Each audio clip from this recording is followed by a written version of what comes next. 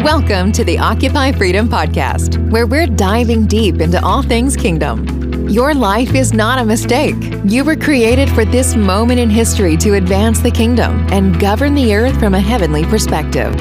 Let's join our hosts, Justin and Rihanna Arston.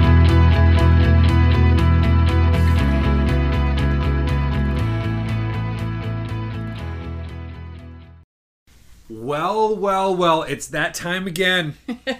It's that time to break forth the rhythm and the rhyme.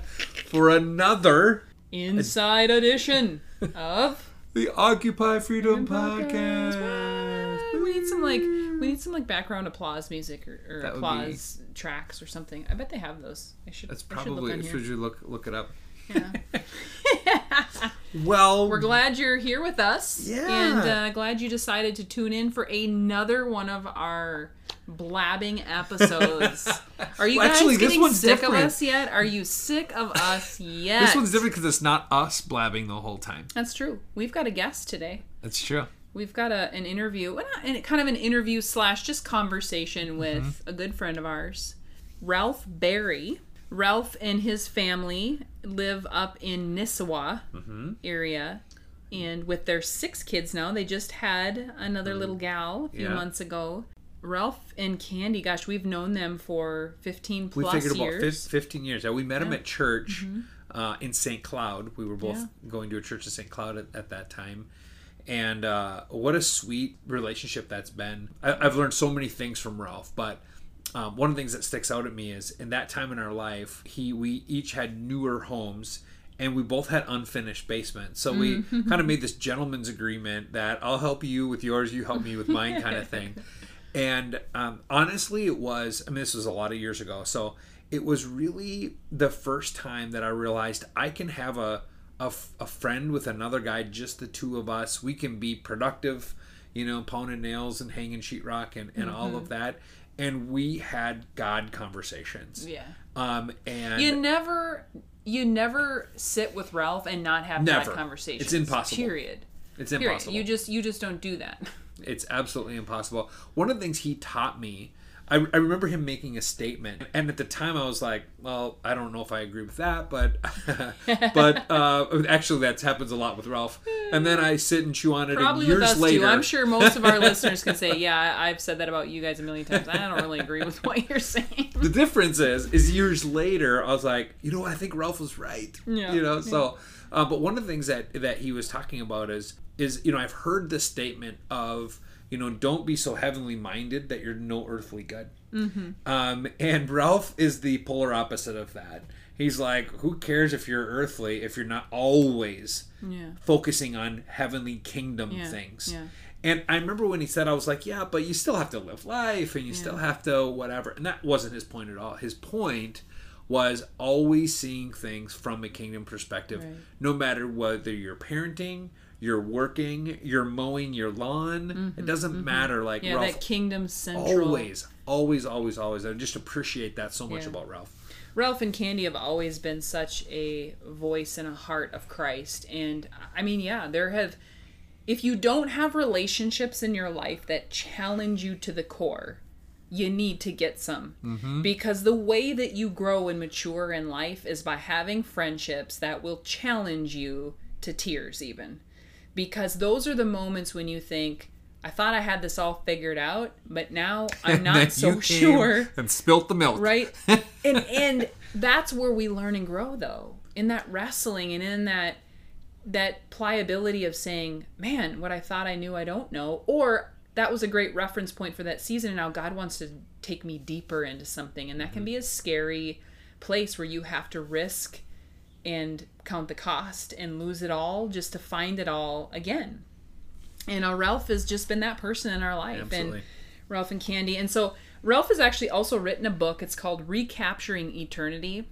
Fantastic, insightful, prophetic viewpoint into what God is doing in the world today. And so I would encourage you guys to go to Amazon and pick that up, Recapturing Eternity. Ralph Berry, his last name is just like the raspberry spelling, Berry. And look that up on Amazon. You're going to want to read that. Or strawberry. Or strawberry. Or blackberry. Or blueberry. Or blueberry. So I'm actually going to read you his bio from the back of his book because before she reads it, she has a preface that, so. Yeah, because this is Ralph in a nutshell. This is how he wrote his bio, and this is what to expect. He's from New Orleans, and he is about as real and authentic as it gets, and you are just going to walk away with, like, just loving the fact that he does not make one bit of excuse or apology for being who he is. And so his bio on the back of his book says this. It says, Ralph Berry is a misfit, ex-druggie, ex-convict, ex-inmate, and ex-reject whom the master found, stooped down to, and scraped off the bottom of a prison cell. Since his salvation in 1998, he has been his fool, preaching the glorious gospel in churches, jails, and institutions around the country.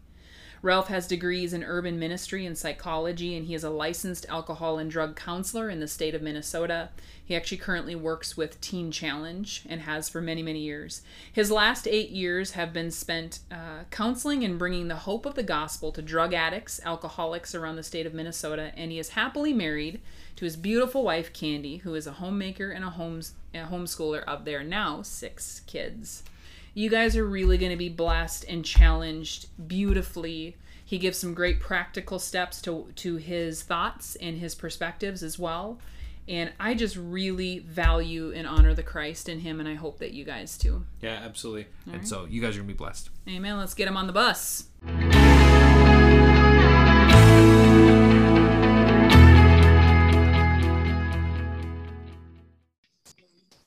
Well, welcome, Ralph, to the Occupy Freedom podcast. We are super grateful for you to be spending some of your time on Saturday morning with us. We've always really valued our friendship with you and honor the Christ that is in you and all that God has put in you, and that you've just been so gracious to share it. So we just thank you for being with us today. So maybe for today, let's maybe start so that the listeners can get to know a little bit about you. So if you want to share again, a little bit about yourself, your family, ministry career, kind of what you're doing in this time. Hey, people, my name's Ralph. I'm a family man, CD counselor / preacher, just all gobbled up into one. I have 6 wonderful children. I'm happily married. Been working with drug addicts and alcoholics for probably the past 10 years. It's my passion to work with the misfits, the disillusioned. And how did that all start for me? You know, even thinking about the question of, you know, where I've come through and what I've come through in life. And the best I could say is God was hunting me down, you know. Yeah. As an absolute lost, blind, desperately wicked individual trying to find his way. So I'll share a little bit of my testimony. And so, like I said, the Lord was hunting me down. Those initial seeds of the gospel were planted in my heart, probably, I'm guessing around the age of 13, 14. But like a lot of people that age, I rebelled. By the time I had the strength to rebel, which was about 14 years old, that's what I did. You know, it landed me in the throes of addiction, landed me in somebody's prison cell. But like I said, the faithfulness and the mercy of God, he was tracking me down the whole time. And I've never lost sight of the wonder and the mystery of that. Amen. And I went straight from prison into Bible college, graduated from a school that had a heartbeat for urban ministry. And that's kind of been my heartbeat as well, working with the disillusioned and the disenfranchised and the throwaways of society. That's my passion unto this day.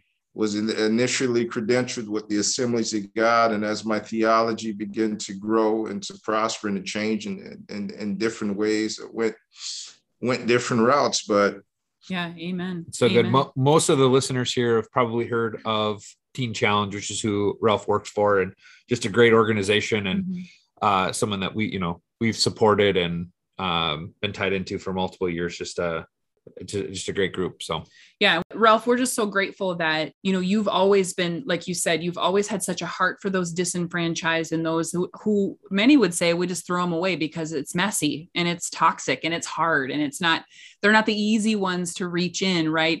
And you've always had such a great prophetic sense for the body of Christ and for the church. And I've always admired, honored that Christ in you that has been such a voice for the current day. And so what I am wondering right now for you is, what are you sensing God doing in this current season with the body of Christ? Without hesitation, I would say the Lord is turning his church, turning their eyes back inward.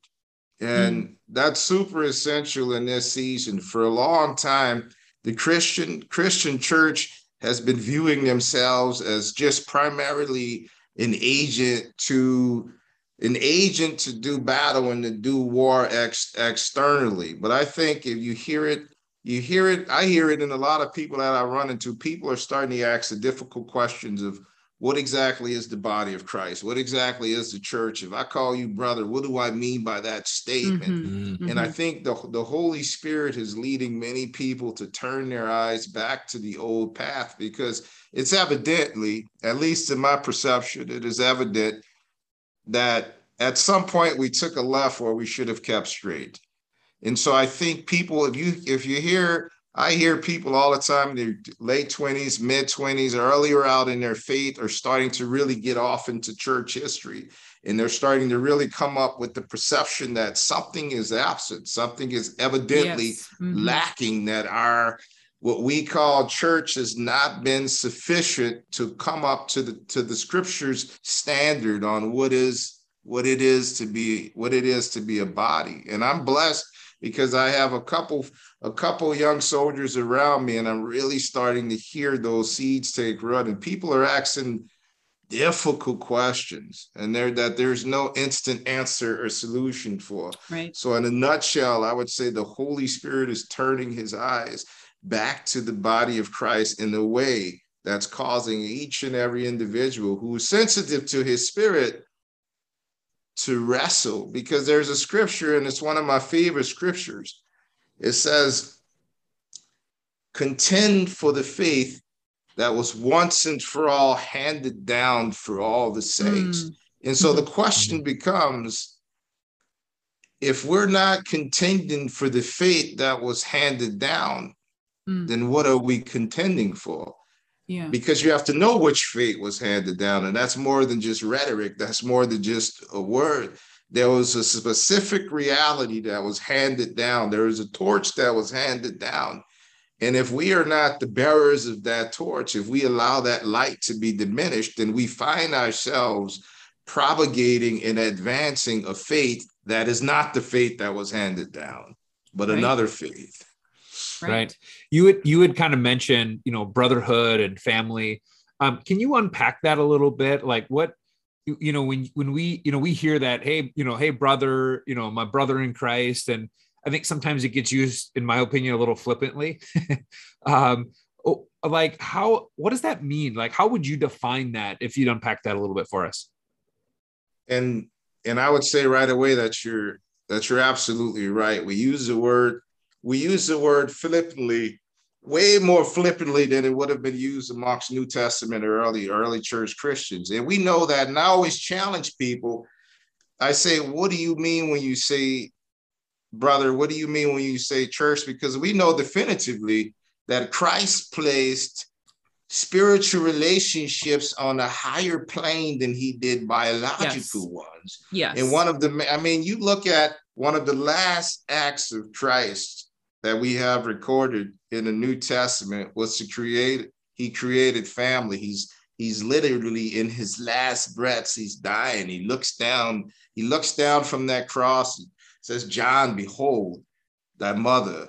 Woman, behold thy son. And it says from that moment on, he took her in as his own mother. So what it is to be a family, what it is to be a brother, a spiritual brotherhood is of superior quality than the biological one. And so until your brother who you call brother in your church or your fellowship until he has reached the quality of your actual real family. We are living beneath a New Testament reality. And we know it. And I always tell people, I know it because when you treat your own family, when you treat when you would do for your biological family what you would do for mine, you becoming closer to what Christ entails when he says fellowship, when he says brother. As long as you got, and I always say this here, as long as you got a millionaire sitting next to a poor widow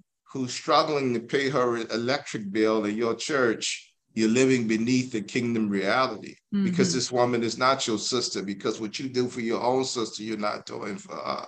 Yeah. So there's a quality there. There's a richness of what it is to be a body that I don't think, for the most part, I'm not sure we've ever truly grasped or understood. There's a reality when Christ said that we are a body.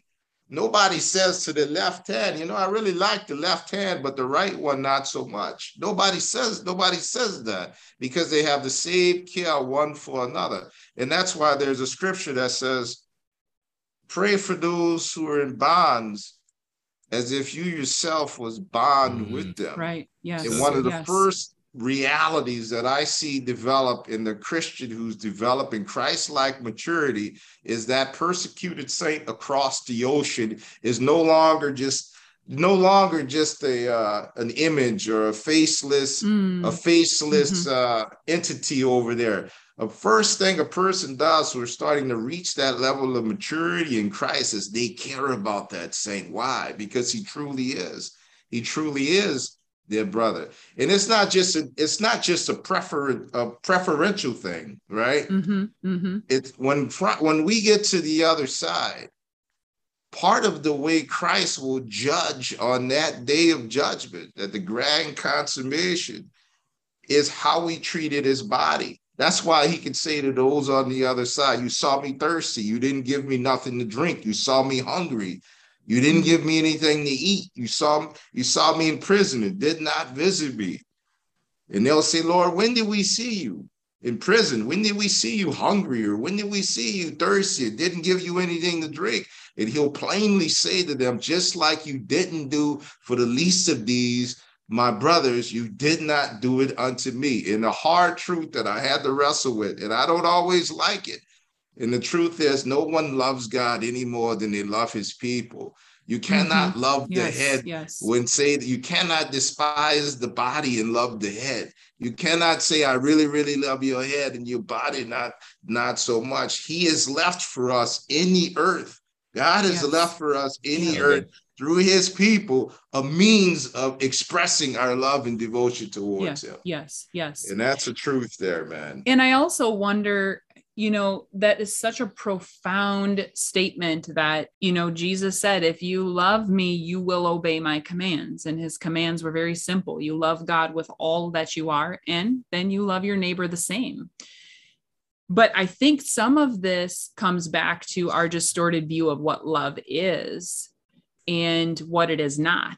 And so, the concept of laying your life down for a brother is not really the concept of love that I feel we engage in and talk about today. We talk a lot about ideals and DIY sort of independence of my life, your life, but not really a shared aspect of I lay myself down in your need. If we're looking at this culturally, and I know this is an impromptu question, but how do we reconcile? I know we're talking about the wrestling, right? Because I know a lot of people are listening going, I see that.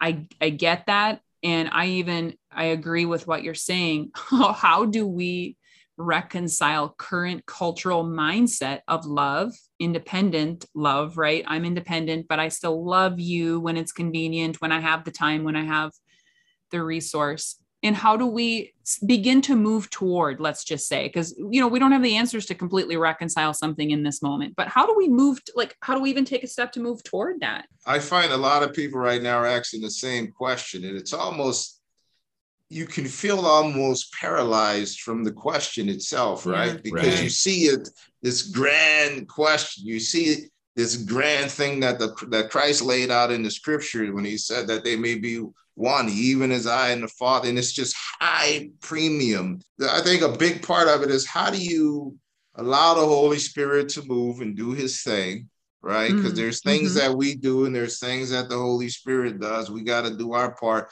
But I think more so than the specifics, we all need to wrestle with these biblical truths and create the context for this type of body to actually exist. What do I mean by the context? There's certain things that we know definitively from the scripture that were necessary in order for the Holy Spirit to do the work of forging individual souls together as a body.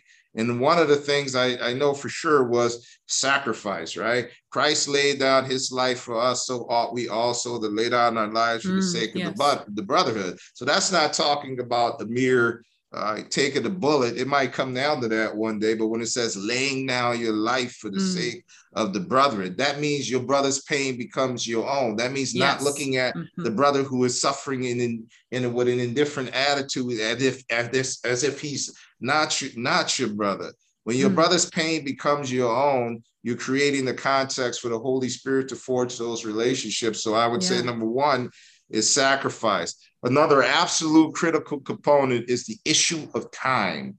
Now we have to wrestle with the issue of time. The scripture says that in the last days, right? As you see these days approaching, to gather together all the more. So technically, if it was the last days 2,000 years ago, then what is it? What is it right now? Right? Exactly. So if he's saying, as you see the days approaching, gather the more, then technically we should be seeking to spend at the bare minimum as much time as the apostles did speak. And we know that from the book of Acts, they spent a lot of time together. And for me, this might be a little controversial for some people, but it's not for me at all. The issue of proximity. It's hard to have the first two that I mentioned, sacrifice and time, without proximity. The world is a massive place. An urban context is a massive place, 1,000 components moving at the same time. People have to take care of kids. People have to take care of their families. People have to go pay their bills. People and you can commute from anywhere, right? You could drive an hour to go to work. You don't have to live you could be anywhere. Commuting from anywhere. But if you have, and we see this from the book of Acts. They were gathered together in one accord. They had the issue of proximity. It's easy to have access to a person that's your neighbor, right? It's easy to have access to a person that's your neighbor. And I can remember listening to a sermon, and I really thought about this. In the sermon, there's a preacher I listen to sometimes. His name is Arthur Katz.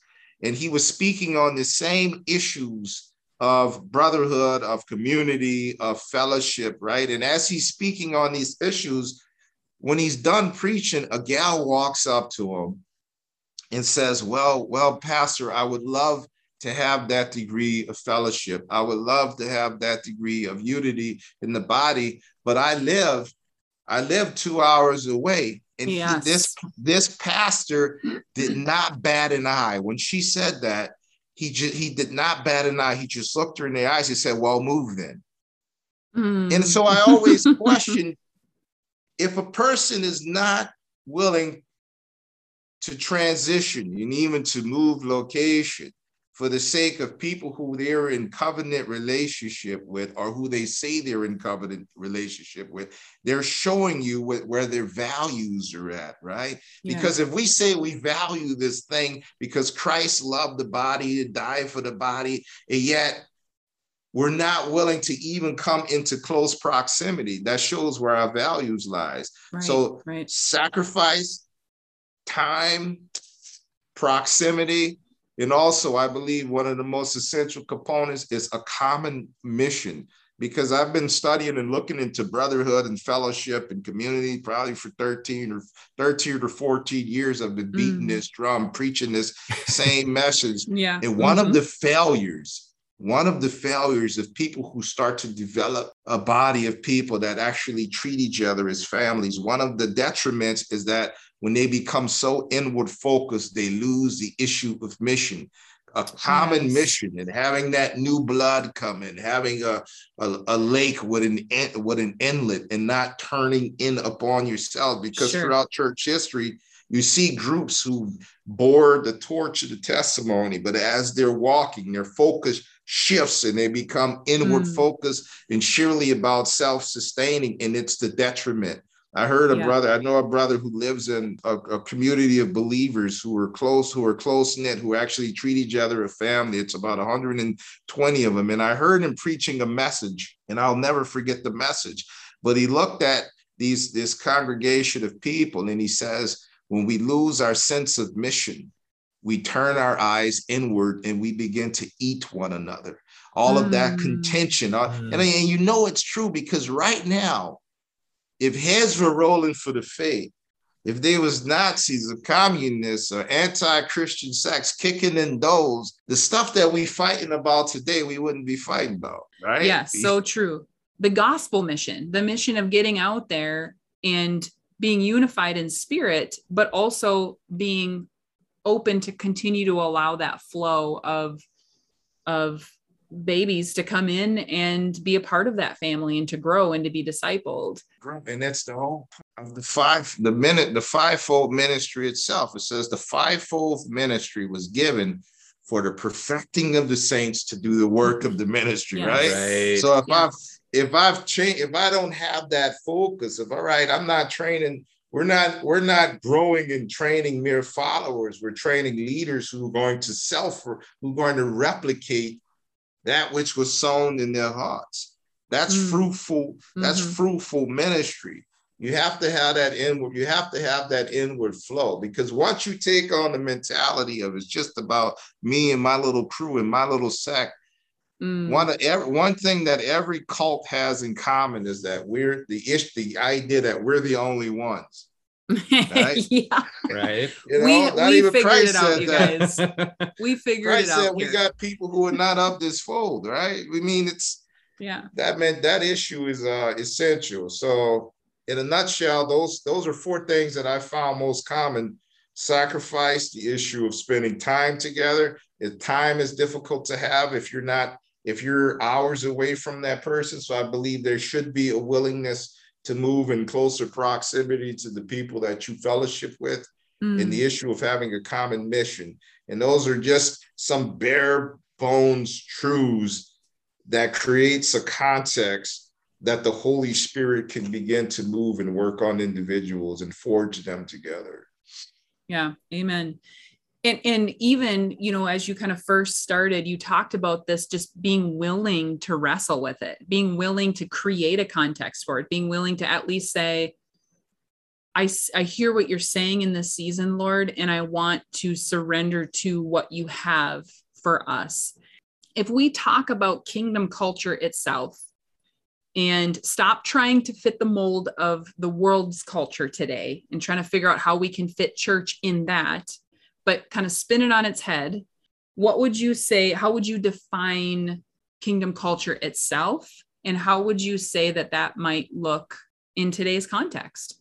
I'll start on that question by just telling you a story. When I was first a believer, I was probably 2 years into the faith. I just had gotten released from prison 2 years earlier. I was laying, and I'll never forget this, I was laying on the floor in the doorway of my mom's house reading the Bible. And as I'm sitting there reading it, I come across the scripture, the kingdom of God comes not by observation. And at the time, I was too immature to really understand what was going on in that passage, but I couldn't stop reading it. It's almost like the Holy Spirit was telling me, there's something here that you need to get. There's something here that you need to see. What does it mean? The kingdom of God does not come from observation. That means the kingdom is not something that's going to be, you're going to suddenly see pop up later or in heaven or when you're dead. The kingdom of God is here now, reigning into the hearts of believers. So one of the first things needs to happen to know that you are a citizen of another kingdom. You are a pilgrim. There is a king. Like right now, we're living in America. America is a self-governing nation America has a government.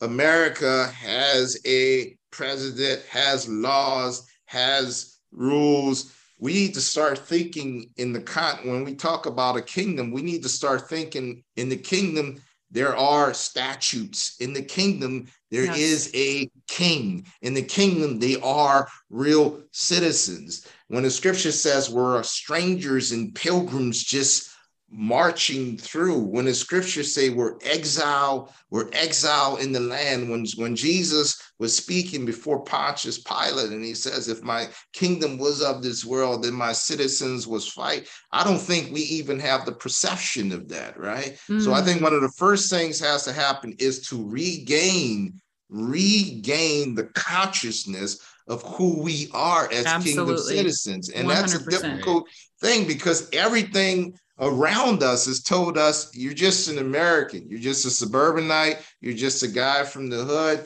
you're just a Republican or a Democrat, or you're just a Chinese, or you're just from the North, or you're just from the South. We've lost sight of who it is, what it means to be a kingdom citizen. So one of the first things that has to happen, we have to recapture our identity, right? Because your identity, who you are, is going to affect why you do the things you do. Why did you move to that neighborhood? Why did you take that job and not this one? Right. Why did you marry this person and not that one? So how do you recapture a kingdom? How do you operate under kingdom statutes if you don't even view yourself as a kingdom citizen, right? Because if I view myself as a kingdom citizen, now I live within a kingdom concept because I understand that there is a ruler. I understand that there are statutes. I understand that this world is not my home. I mean, I ask pastors sometimes, when is the last time you met a group of people that actually lived as if this world is not their home? Right. No. And didn't get triggered every time something in the world of their preference was on, up for debate. You look at social media and feel like it's just a feeding frenzy. As soon as I have an opinion on anything pertaining to the medical world, the economy, the government, social reform, like we latch straight onto it because it really is more of our reality than the kingdom is.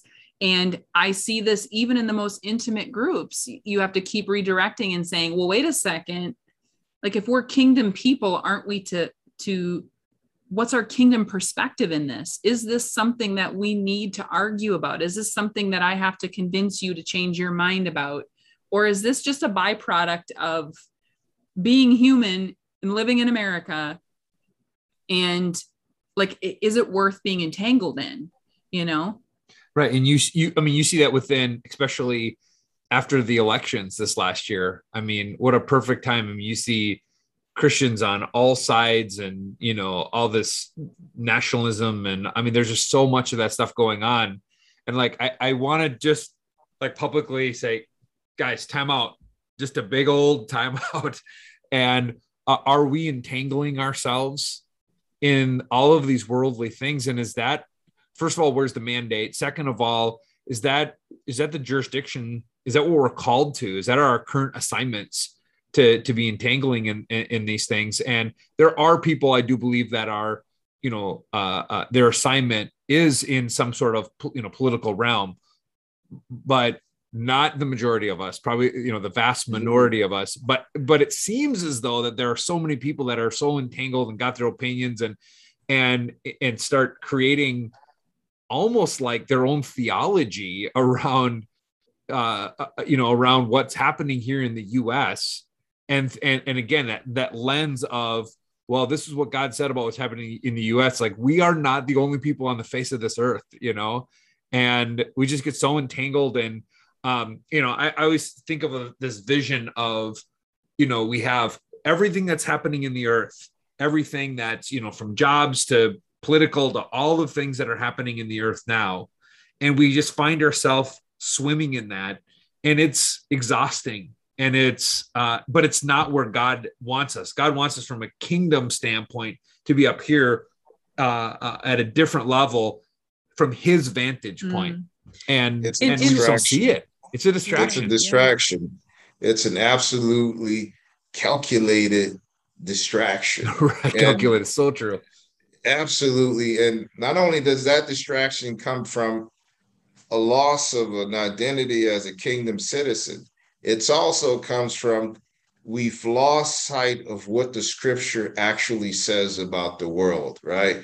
I mean, if you could spend the next few years just trying to wrap your head on what does John mean when he says the whole world lies under the sway of the wicked one. We know that we are the people of, it starts out by saying, we know that we are the people of God, but the whole world lies under the sway of the wicked one. Or why does the nations race? When the scripture speaks about nations, it's speaking of all nations, right? It's speaking of all, there are no theocracies in the earth. Right. There are no theocracies in the earth. And when you lose sight that the world, at the end of the day, the nations of the world will persecute the children of God. All nations. If the book's right, which I believe the book's right,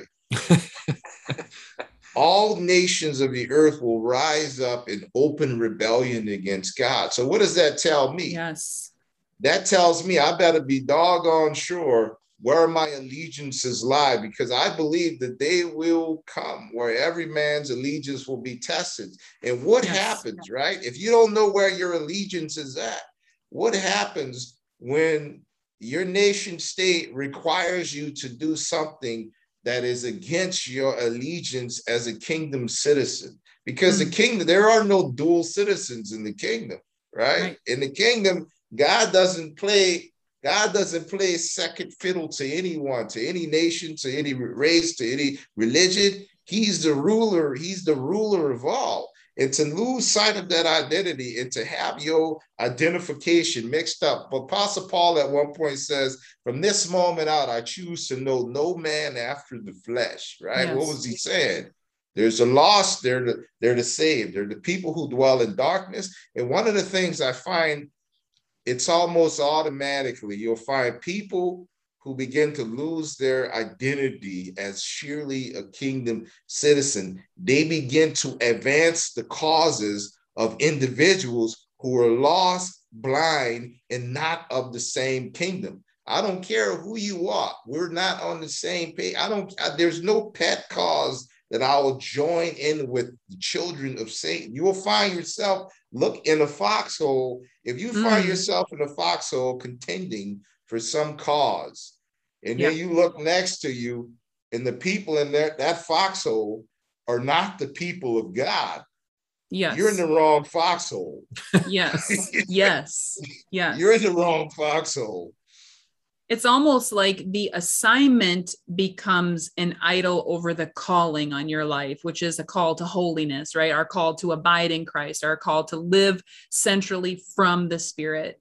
If the assignment overtakes your kingdom citizenship focus, then you are out of line. And because I know one of the arguments and the issues that we have when we have these conversations with people is like, well, but if God is calling me to, steward in a government, we do have friends who work in government. They're Christian, God-fearing, Holy Spirit-filled people who are influencing government systems for the people, for justice, for oppression, for all that. And that's great.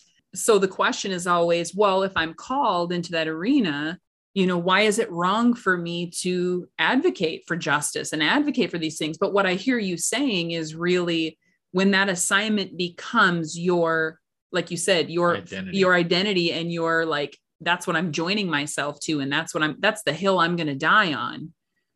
Then you're in trouble because it will be tested. And if your allegiance lies with anything other than the kingdom itself. If your identity isn't wrapped up in the kingdom, if your identity is wrapped up into some other thing, some other cause, we could see this same dynamic play out in the lives of the apostles, specifically in the life of Peter, right? Peter said, Lord, all these other chumps, they're going to deny me. but not me. Not me. I'll never deny you, right? All the way to death under yourself. Yeah. A lot of people miss what's going on with Peter. See, Peter had an identification with an earthly kingdom. Peter was a zealot. Zealots were kind of like nationalists in a large sense, yeah. Jewish nationalists, right? And so what happens when your aspiration is let down? What happens when you find out that Christ didn't come to set up a kingdom in this world? What happens when you find out that Christ is not going to create a present physical theocracy and make you the head and not the tail? What happens? You become disillusioned. And a lot of people do not endure the disillusionment of having their expectation, because Peter was absolutely right? He was willing to die for sure, but not as a lamb being led to the slaughter. Yes. Right? You could find a million. I was just having this conversation with a brother of mine about identity, who we are. You can find 50,000 men, I'm sure of it, who are willing to die, who are willing to fly over to some war, maybe in Afghanistan or Iraq somewhere. And if you told those men that you might die, you're going to be outnumbered. So in all likelihood, you're probably not coming home. You're probably going to die. I'm certain you could find 50,000 men that are still willing to go under those circumstances as a lion in battle. But in the kingdom, he didn't call us to die as a lamb, as a lion in battle, but as a sheep being led to the slaughter. So even though you could find 50,000 men who are willing to die for country, right? In Afghanistan, Iraq, wherever, some war, you find it very difficult to find 50,000 men that will carry a Bible instead of a sword to that same country. Why? Because in the kingdom, we say, we love our enemies. If a man strikes us on the right cheek, we turn to him the left as well. In the kingdom, like Stephen, we say as we're being slaughtered, Lord, forgive them, for they know not what they do. And that understanding is absolutely essential, because when you lose sight of who you are as a pilgrim and a stranger just passing through, you become manipulated by the powers that be, and you begin to advance causes that are not about the gospel. You know what? And I hear this accusation sometimes, and it's almost comical to me. When I speak on brotherhood, community, and advancing the kingdom of God, people say, "Well, Ralph, you can't just sit around and like preach and pray and do nothing, right?" And I slow them down and I say, look what you just said, right? You have said that your worldly weaponry, what you're using, is of superior quality than prayer, of superior quality than preaching of the gospel, right? I don't care how much you fight in the secular realm. I don't care how much you vote. I don't care how much you administrate. Whatever you're going to do, those things, do so as a Christian, right? But none of those things can ever come into competition or ever come into the weapons of our warfare. They're not of superior quality. I'd rather 100 men that prayed than 100 that voted any day of the week. Yes. Any day of the week. I'll take otherwise, what are you saying? You're saying your weaponry in the physical realm is of superior quality than the weapons that Christ gave us to contend with, right? Because we got to remember, with all of these other contentions, other things we can fight with, this is nothing new under the sun. The apostles, the first believers, they lived under desperately wicked men, right? I mean, we have some wicked rulers for sure, but we don't have anybody that's turning Christians into candles and using them to light the city, right? Like Nero. Oh, come on. Right? Come on. We don't have anybody like that. Thank God, I bless his name. You want to talk wickedness. Like that. Yeah.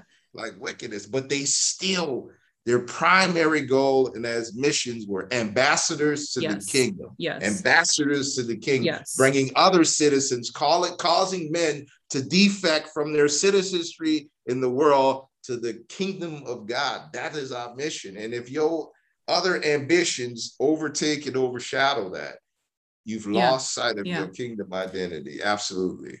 Wow. And I think centrally what we're simply talking about here is eternity.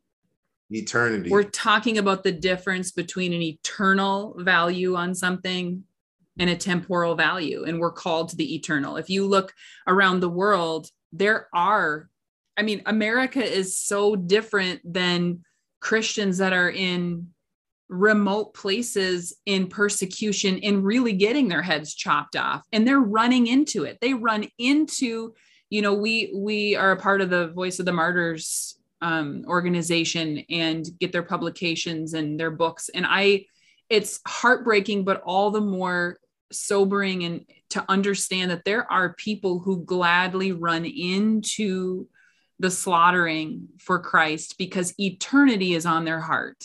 And everything they do is eternal. In America, we have this concept of middle-class Christianity where we don't actually have to be all the way hot or really admit that we can be cold and totally in the world. We can really be middle-class Christians where we can enjoy all the abundant provision of being in the land and being in our faith. And we can be full of joy and read the scriptures and pray together. But then at the end of the day, the eternal cost of something eternal in value, we really can say no to it and not be that affected by it. If you look at a Christian in, some place like communist China, if you're going to be a Christian there, you're going to either be hot or you better not be one, because there is no I'll be a Christian and enjoy the fruits of the land and Christianity at the same time. You're either all in on eternal things or you're not. And the progress that you make is in the eternal realm. And so, like you said, if you're going to use worldly weapons, you're not making any eternal there's nothing eternal there. It's just very temporary. So if you spend your entire life fighting for temporary freedom and temporary rights and temporary justice and temporary economy and temporary all of that, you eat the fruit of that temporarily. But then when eternity comes, there's nothing eternal of value.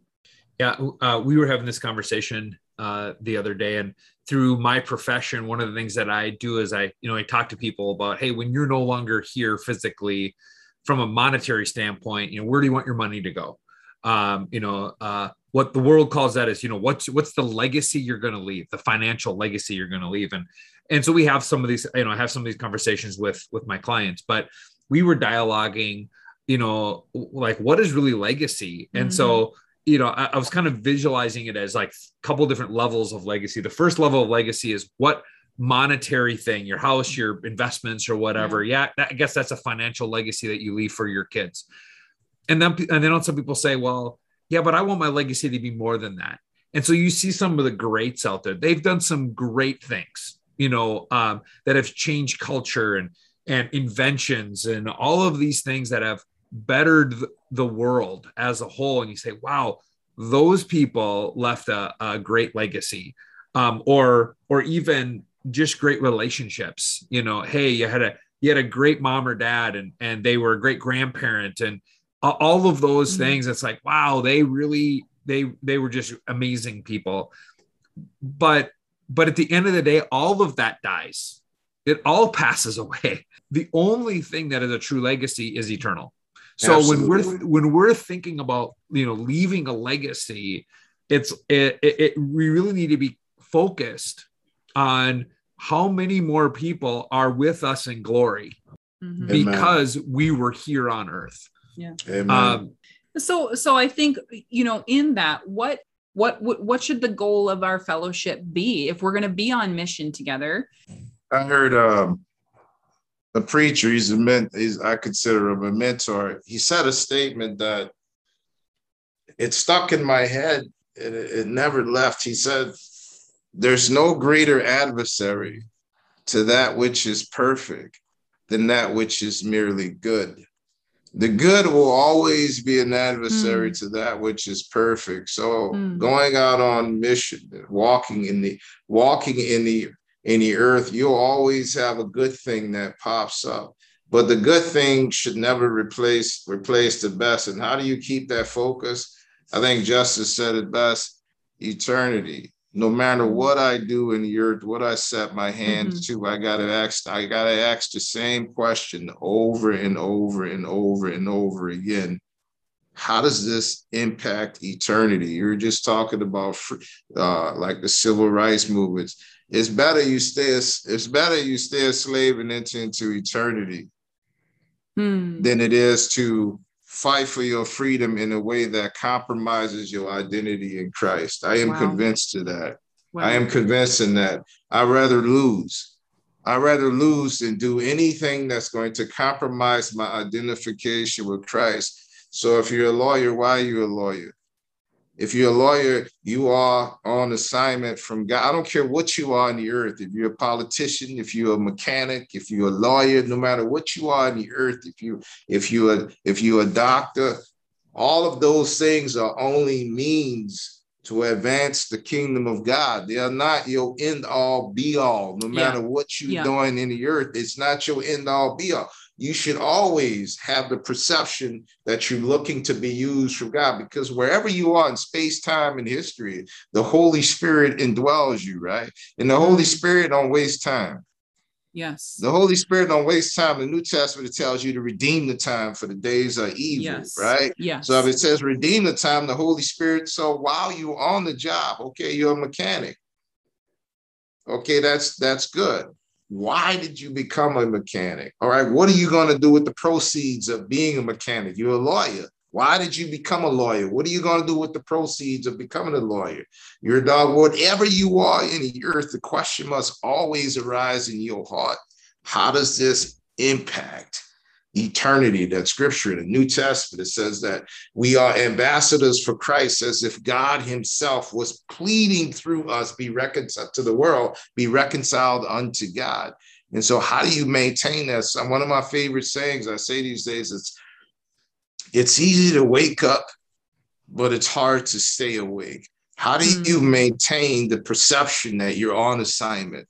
How do you maintain the perception that you're not just a lawyer or a doctor, that you're there for the king? That's a difficult thing to do. And one of the things that I could admonish people that helps me the most is stay around people who are awake. The scripture constantly says, be awake, be vigilant, be vigilant, because the whole world is like men playing in the market, playing music in the marketplace. The whole world is calculated to rock you to sleep.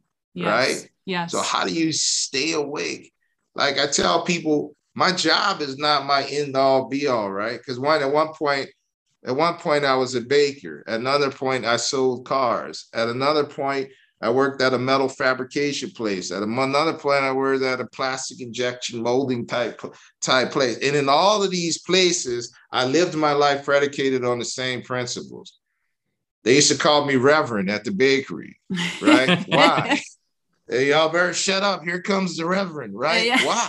Because I was on assignment as a baker.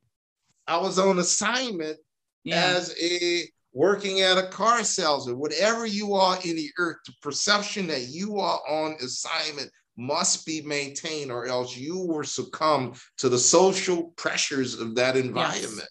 You will succumb to the social pressures of that environment if you are not willing to bear the cross. I think a lot of times we know how to maintain the gospel in our lives. We know how to do it, but we also know there's a cost, right? There's a cost of being a city on the hill. There's a cost of being the light. And I don't think right now the church in this country is at such a weakened state. I don't believe that most Christians could stand up to the social pressures, even of their work environment. Right? I agree. Most people are not at a place where they could be a city on the hill. Why? Because there's a cost to being the weird kid on the block.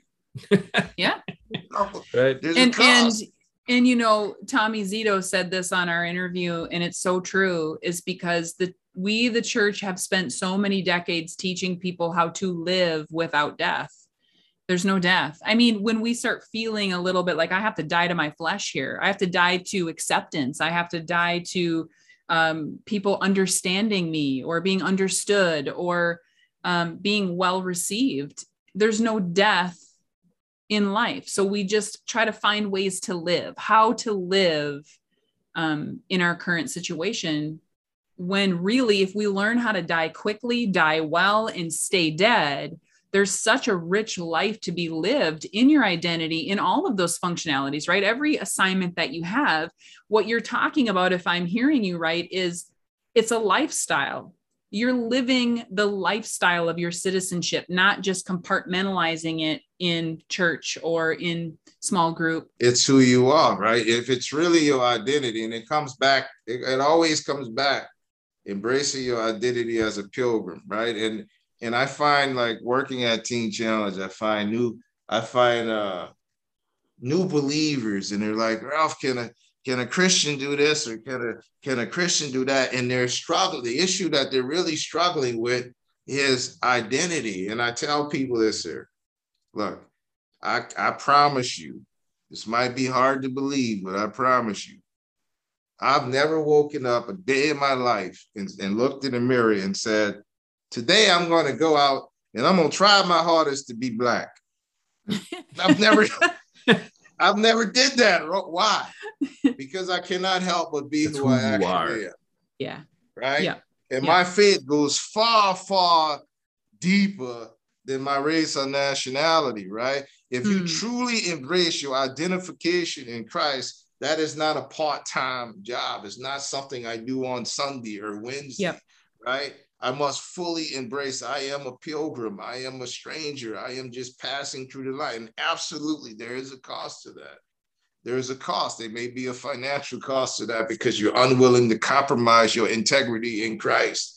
They have a social cost to that because you're unwilling to participate or to indulge in the same thing that your coworkers are participating and indulging in that. There's socioeconomic variables to that, right? Because you're unwilling to do some of the things that certain lines of work would be required to do. There is a cost. And that's one, you talked about suffering. That's one thing I've been consciously aware of that prevents people from accepting their identification and their identification as Christ. Is we have such we don't have a theology of suffering. Right. We don't have a theology of pain.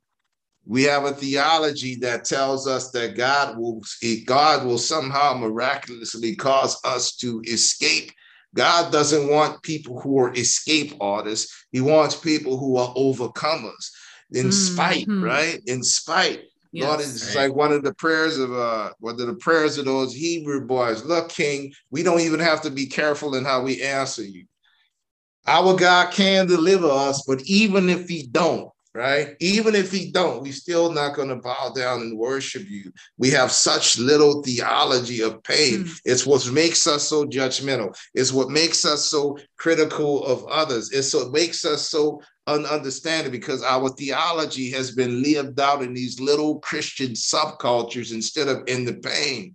Christ in you, the hope of glory, is able to sustain in the darkest of environments, right? We need to be amongst the broken, right? It's easy to say to the world, why don't you just change and stop being evil? It's easy to say to somebody, why don't you stop doing drugs, right? That's easy to say, right?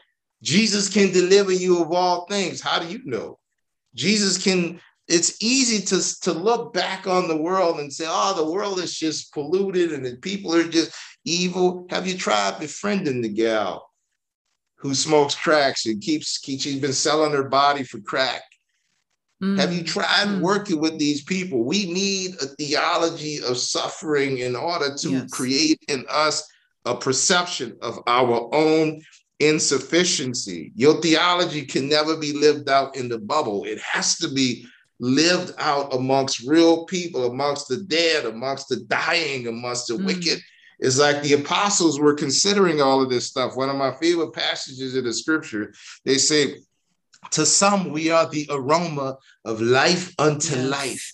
To others, we are the aroma of death. But feeling the weight of that, the apostle cries out, he says, and who is sufficient for these things, right? Who is able to meet such a task? When you are faced and you are forced to allow your light to shine in darkness, you see how dark it is, and you know that Christ is the only solution. We need a theology of suffering. I always said, if I was ever the head of some denomination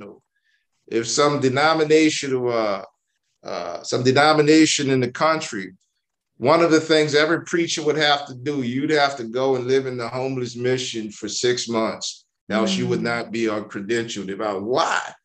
Because it's easy to look back upon people with judgment, but when you see some of what's going on and how people have been ravaged by sin and darkness, your heart cries out, just like the apostle, who is sufficient with these things. We have to be robbed of our sense of self-sufficiency. There is no hope for the world. This ship is doggone sinking. There is no hope for the world apart from Christ. And I'm not sure we're convinced of it. No, we still think we have. We're trying to save the world still. We are still trying to save the world, thinking we're going to reverse and save it all.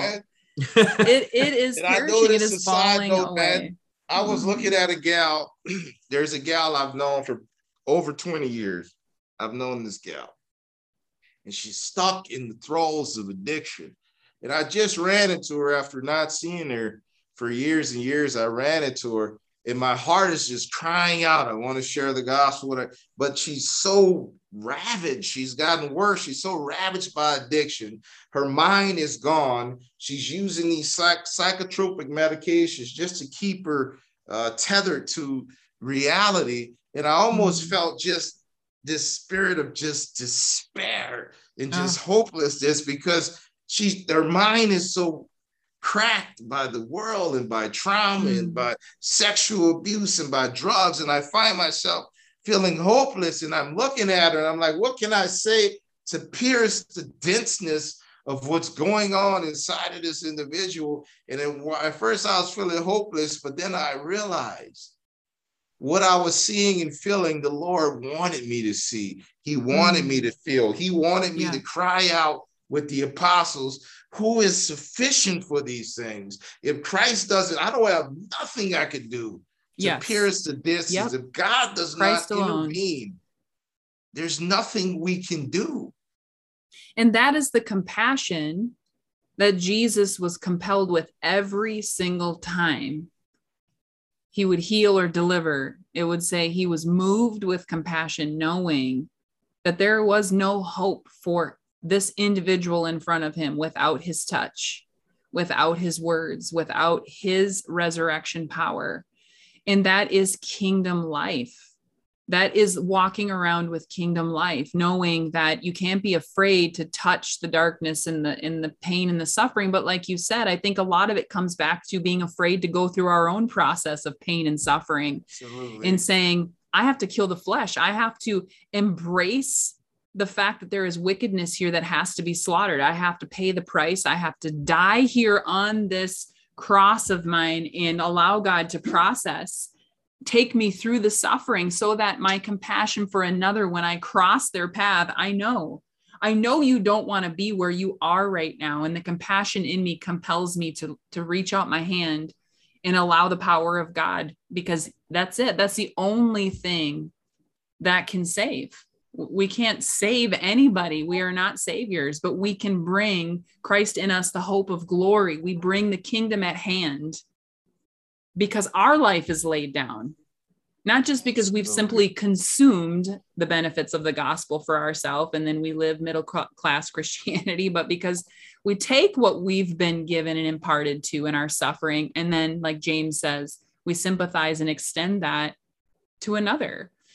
How do we sustain that lifestyle? In fellowship, finding people, the people of God who are in that place with you, like driving toward that mission, kingdom lifestyle, kingdom living.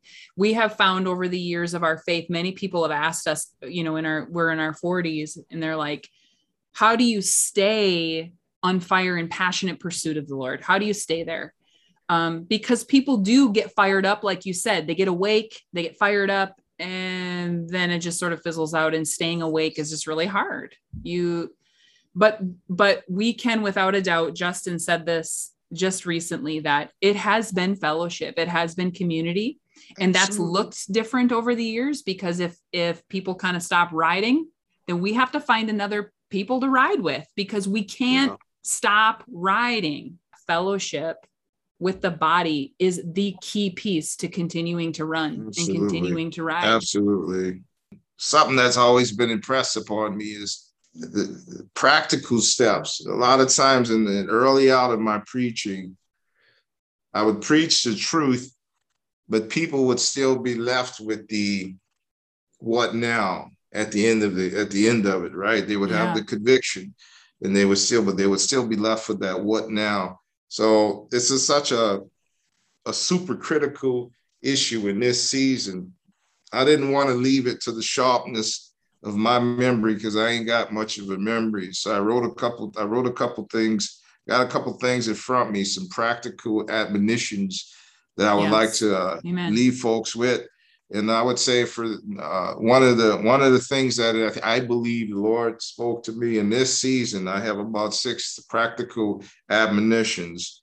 Is number 1, study church history, specifically pre-Constantinian church history, about relationships with other Christians. How did they interact with the outside world? Look at how they showed that they were citizens of another kingdom. Specifically, look at writings that have to do with the practicalities of life together. A good book, for example, would be Dietrich Bonhoeffer writes a book called Life Together. It's an excellent book talking about the practicalities of actually being a brotherhood. So I'd say number 1, study church history. Number 2, I would say beyond teaching and preaching and Bible study, find ways of sharing life together. Increase in intimacy with like-minded believers. Start practicing this apart from regular programming, wherever you go to church at, whatever denomination you're a part of. Beyond all of that, find ways to live and do life together, and find ways to treat your brothers and sisters in Christ as if they're actually your brothers and sisters in real life, right? So, example, maybe 2 days a week, decide to eat a meal together with some people. It don't have to be nothing fancy. It don't have to be nothing super theological. Eat a meal just find a group of people that are on the same page, like-minded. Decide this is just an example, 1 or 2 days a week, eat a meal together and share your heart with one another and begin to be real with one another. So that's so good. That's number 2. Number 3, I would say, turn your eyes back to the persecuted church. Look towards them and see how they have managed to survive in desperate social circumstances, but they survived anyway. Number 4, I would say, don't continue to labor and to fight with those who cannot see. And that's a contentious point, but I believe the Lord spoke it to me. To do so, you'll waste a lot of your precious time. You can love people, but not everybody's going to walk with you on your journey. You can love people deeply, but not everybody's going to be willing to walk the narrow path. So don't waste time contending with people who are dedicated to a lie. And number 5, begin cutting out unnecessary distractions, because kingdom relationships takes time. And if you have a million things going around, a million different distractions, you'll find those distractions in contention with what God is calling you to do. Yeah. Wow, that's good. And finally, understand that some things that we esteem most as Americans are some of the very things that we'll have to die to in order to advance the kingdom of God. Anonymity, independence, the American spirit. God has called us to be interdependent, interconnected, not independent. So those are a few practical admonitions. Those are essential. I really appreciate that, because I think that really is, part of, like you said, passing that torch of faith, right? It's great. We have to preach truth, but then there's this humanity in us that says, okay, now help me apply this to life. And so I think that that's so powerful that there are, and we'll for those of you listening, we'll put those in the show notes and on our website as well, just so you can print it off and have that before you, because it's so important to know how to take those steps and just wrestle with it. Be willing to step into it and see where God takes you. So Ralph, if you would end us in prayer today, we would appreciate that. Amen. Well, Lord, we bless your name as you cause your Holy Spirit to convict us, to move us forward. Help us not to be weary in well doing. Help us to remember that we are citizens, exiles in this land. We are foreigners, strangers, just passing through. Help that identification be above any identification of race, nationality, political identity. Help us to fall to, first of all, above everything, be children, sons, citizens of that kingdom. I pray that the word once more become flesh and dwell among men. I pray once more that the word becomes flesh. Lord, help us to remember that we're the only Christ that some of these people will ever see. Help us to be lights in the city on the hill. Help us to wrestle with these deep issues of faith, and what is it to be a body, and what is it to call each other brother? What does it mean to call each other citizen? What does a pilgrim look like? Help us to be willing, Lord, to endure as good sons and daughters of the resurrection, to endure your disciplines, to endure your transforming grace. I pray that this is just not another message, it's just not another interview, but I pray for the ears of those who hear these truths that are life-changing penetration from your spirit. I pray, Lord, because you knew when you prayed before the foundations of the earth, you knew the things that would be asked, the questions that would be stated, you knew the answers that would be given. And I pray that those answers or some way go into the hearts of everyone who will hear this interview. Let it go into their heart just as a little seed, and it begins to spring forth. Lord, help us to have a hunger and a desire to continue to pursue you in all things, and forgive us, Lord, where we've fallen short. Forgive us where we've allowed the distractions of this earth, Lord. Help us to turn our eyes back to you, and not just as a flame that eventually flickers out, but help us to stay awake. It's easy to wake up, but help us to stay awake. Day after day, week after week, month after month, year after year, decade after decade. Help us to remain awake in you. And I thank you for all that you consistently do for us. In Jesus' name. Amen. Thanks for joining us this week on the Occupy Freedom Podcast. Make sure to visit our website, www.occupy-freedom.com, and subscribe so you'll never miss a show or an update. While you're at it, if you found value in this show, we'd appreciate you sharing it with your friends and giving us a rating on your preferred podcast platform. For further resources, check out Rihanna's best-selling book, Polished and Concealed, on Amazon.com. Be sure to tune in next week for another episode of the Occupy Freedom Podcast.